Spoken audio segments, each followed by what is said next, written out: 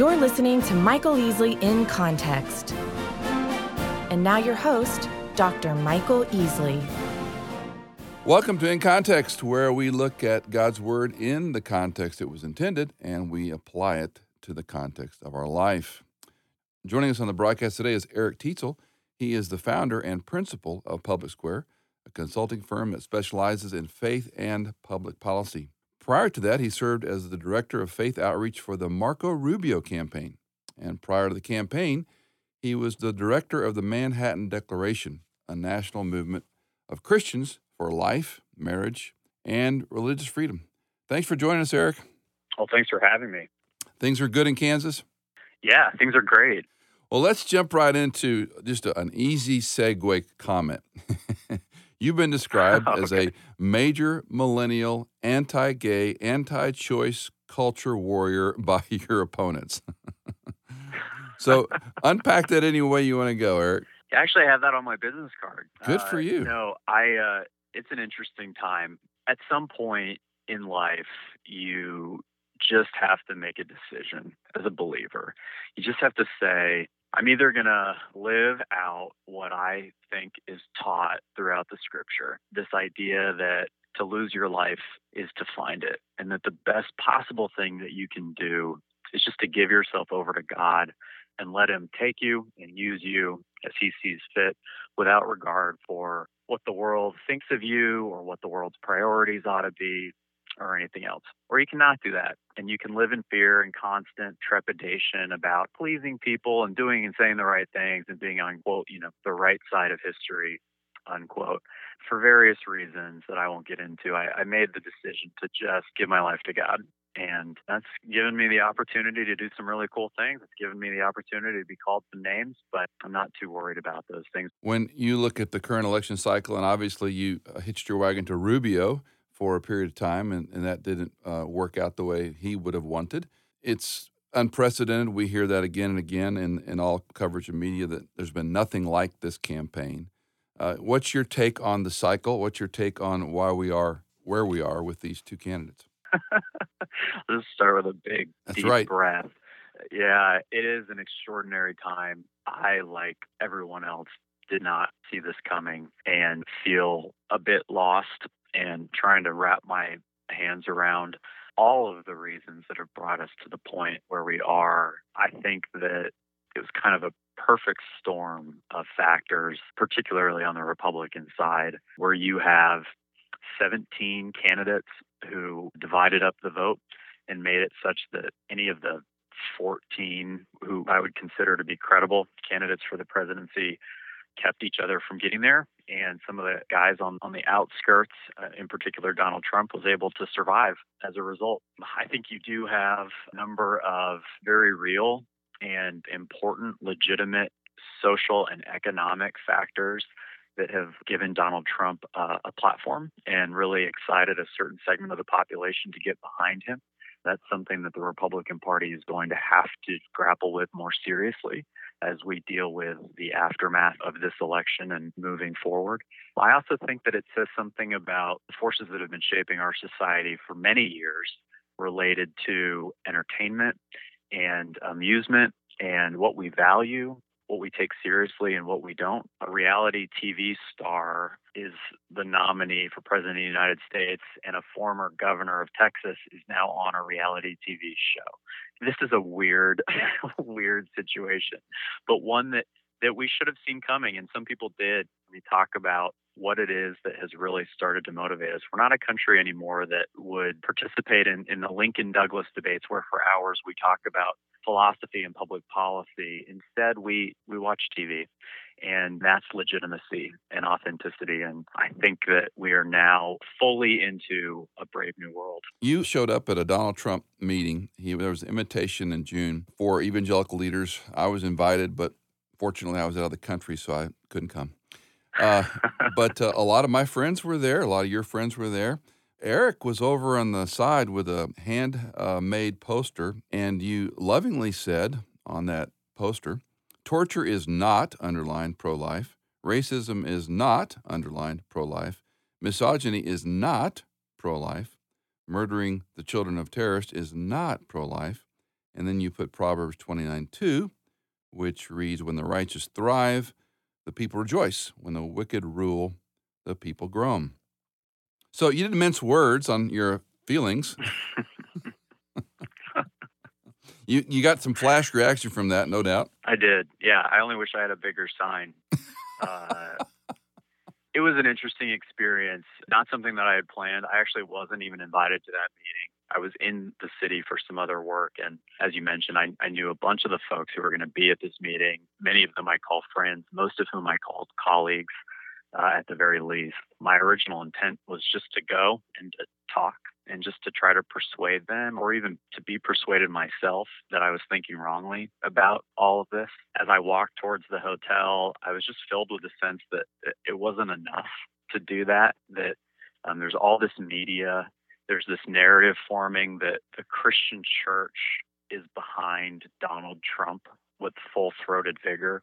And that's not true. And I felt a burden of responsibility to do what I could in my own small way to counter that narrative and to say, no, there are still those of us out there who see this person for who he is and are trying to speak out. Didn't think anything would happen of it. I know this reporter for Yahoo News who happened to be at the event, and we were chatting. He asked me what I was up to, and I told him I hadn't been invited, and I was standing outside with a sign. And he said, no, you didn't. And I pulled it out of my bag, and he asked if he could take a picture. And the next thing I knew, there was this article that kind of blew up. So I don't know. People are in a tough spot when it comes to this, and I don't know what the right answer is, Michael. Maybe you can help. I just, as a relatively young guy, I'm concerned about the next 4 years. That's the reason I quit my job to work for a different candidate. But I'm concerned about the next 40 years too, and I just have a hard time sacrificing my own principles, my own beliefs, my own character, it feels like to me, to support a man who is, to use a hot term, deplorable. Okay, let's go to one of the more frequent things we hear is to not vote for Trump is de facto a vote for Hillary. And ancillary to that, a third party is a de facto vote for Hillary. How do you respond to that line among believers who say, look, I am pro certain things, I'm anti certain things, I agree Trump is not the guy I want, but if I don't vote, I'm tossing it to the Democrat. If I do vote, I'm voting for a flawed candidate? Yeah, a few thoughts. If my non-vote for Trump is a de facto vote for Hillary, is my non-vote for Hillary a de facto vote for Trump? Does it all just sort of wash out in the end? I don't understand that logic, and I think it's flawed. Second of all, there's more at stake here than just this option between two bad things. As someone who has said, I'm not voting for Donald Trump, I have to constantly remind people that I'm also not voting for Hillary Clinton, and there are plenty of good reasons. There are also plenty of good reasons to still go out and vote. Even if I plan to leave the top of the ticket blank, all the more reason to vote for senators and congressmen and local representatives who I do believe in, at least within the bounds, and who can be a hedge against bad actions on the part of the executive, no matter who the executive happens to be. So that's what's motivating me to go to the polls, and I hope other people will as well. From a biblical perspective, I just don't see grounds to sacrifice our principles, our ethics, our character, and most importantly, our witness to the gospel. Okay. To that point, though, has there ever been a candidate we could vote for then? Absolutely, there has. Let's look back on the last 3 decades of presidents. Yeah. Let's go back. I mean, Reagan was certainly in a colorful character. Now, we all have this overstated history of Reagan, as there is of JFK. Right. But were first president to pass a no-fault divorce law. He was divorced himself. Boom. His on and on. That's right. So where does the scale tip to say, okay, this guy, he's been divorced 3 times, he's admitted to affairs, versus lying and deception on one side of the party? I mean, we can go back and forth all day. They're all flawed candidates. That's right. They are all flawed candidates. And it's important, first and foremost, that we remember, put not your faith in princes in whom there is no salvation. Yeah. Right. So let's bracket it that way and say there is no such thing as a perfect godly candidate. And that's okay, because my hope is not in American politics. I don't expect agents of the American government to bring about the kingdom of God on earth. That's not my belief system. So I'm just looking at public policy and the extent to which public policy can be a way that I love my neighbor, a way that I seek the welfare of the city, a way that I am an agent of positive change for others. Not the only way, but a way. Romans 13 talks about agents of the government as ministers because of the way that they enact justice on the earth.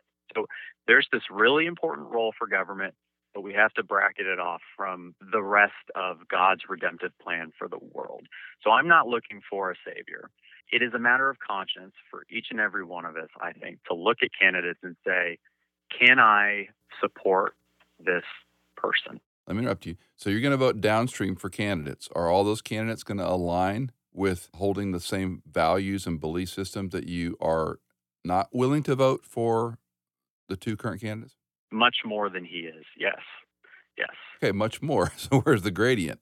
And if we go to Romans 13, which is, a whetstone for all of us, Paul's writing to believers in Rome. Roman occupation has trumped the Jewish worldview, we might say. Now, there was certainly a peaceable time prior to Titus coming along the scene, but when we go to the Old City in Jerusalem, you'll see the whole history of how the Jews were able to live in peace under a very corrupt government, an empire, but we had that freedom of religion notion that we brought to this experiment, right? So America is this 240-year notion that you can have freedom of religion. And we can certainly go back and find card-carrying, Bible-believing presidents of our history, but where does that fulcrum go too far for Eric to say, okay, they've been divorced or married, maybe they're pro-life, maybe they're not, but they're a good person, they go to church, they say the right things, they're going to vet good people for SCOTUS. So where's that line? Right. Well, there are different categories here, and I don't know exactly what the mix is, but I'm looking at character is one category. I'm looking at policy as a second category, and there may be some other factors. A third one might be just competence, qualification for the office. I think that Donald Trump fails all three of those categories. In other elections, there might be a candidate who fails in just one of the three. And in that case, I would have to make a determination and say, do I feel that in good conscience, I can support this flawed person? And in most cases, I have decided that I could. This is such an extreme example where you have someone on the character front who has completely and totally failed in some unimaginable ways. I mean, it's not just that he's divorced and an adulterer. It's that he mocks the disabled.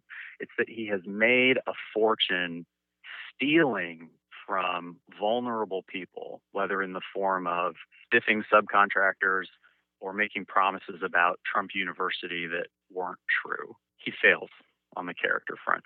On the qualification front, he fails. This is a person who has no idea about public policy at all. In one debate, Marco Rubio had to save his bacon by explaining to him what the nuclear triad is. Now, I'm an everyday citizen. I knew what a nuclear triad is. I'm pretty involved in policy. I have no business being president of the United States because I'm not smart enough. This isn't a good first job for someone who wants to get involved in government. You shouldn't start there. There are some pretty basic professional qualifications. Okay, let's just say, in theory, I agree with you. That said, we got a 7th grade educated population. They don't know any of this, Eric. They don't know policy. We don't know our history. We've forgotten 9/11 already, 15 years later. Right. And so we're dealing with a population base that they're so behind what we're talking about. How can we expect even card-carrying people that love Christ, love God, go to a church, give their tithe, whatever, to understand these issues? Well, I don't expect every citizen to understand the ins and outs of every public policy. That's unreasonable. But I don't think it's unreasonable to expect people to expect their president to be pretty good when it comes to public policy. And there are hundreds of men and women who know public policy and are in that way qualified to be an executive over this massive government bureaucracy that we have. And that's essentially what the job of the president is. And unfortunately, Donald Trump is just not qualified. And the third bucket then is on policy. And this is the one where okay, if you're willing to overlook character or to say, well, Hillary's character is bad too, okay. And if you want to look at professional qualification and say, well, we've had professional politicians for decades and the system is screwed up, maybe we need an outsider. I disagree, but okay. Well, then let's just look at what they would actually do. Donald Trump has given more money to Hillary Clinton than he's ever given to another Republican. He is someone who has lauded the work of Planned Parenthood. He is someone who has come out and said that he wants to impose massive trade restrictions and tariffs. He is someone who believes in eminent domain and the power to take private property from citizens and use it for government's interest. I could go on and on and on about the ways that this person does not subscribe to Republican Party principles. So he fails on all three counts for me. And at the end of the day, in my conscience, makes it a pretty easy decision to say I'm going to sit that one out for the good of the party and the country. You have said a lesson I've learned from this cycle is very few Christians actually live according to a biblical worldview. You mentioned this earlier. I think this cycle has taught me we have done a terrible job teaching everyday Christians to live out their faith.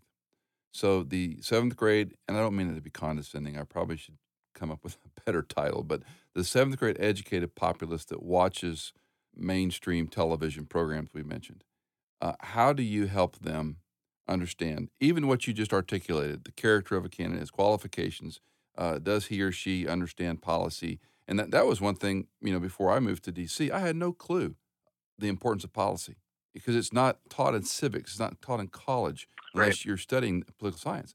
And to understand the policy writers, these staff writers, are really the ones making law, not the candidate. Right.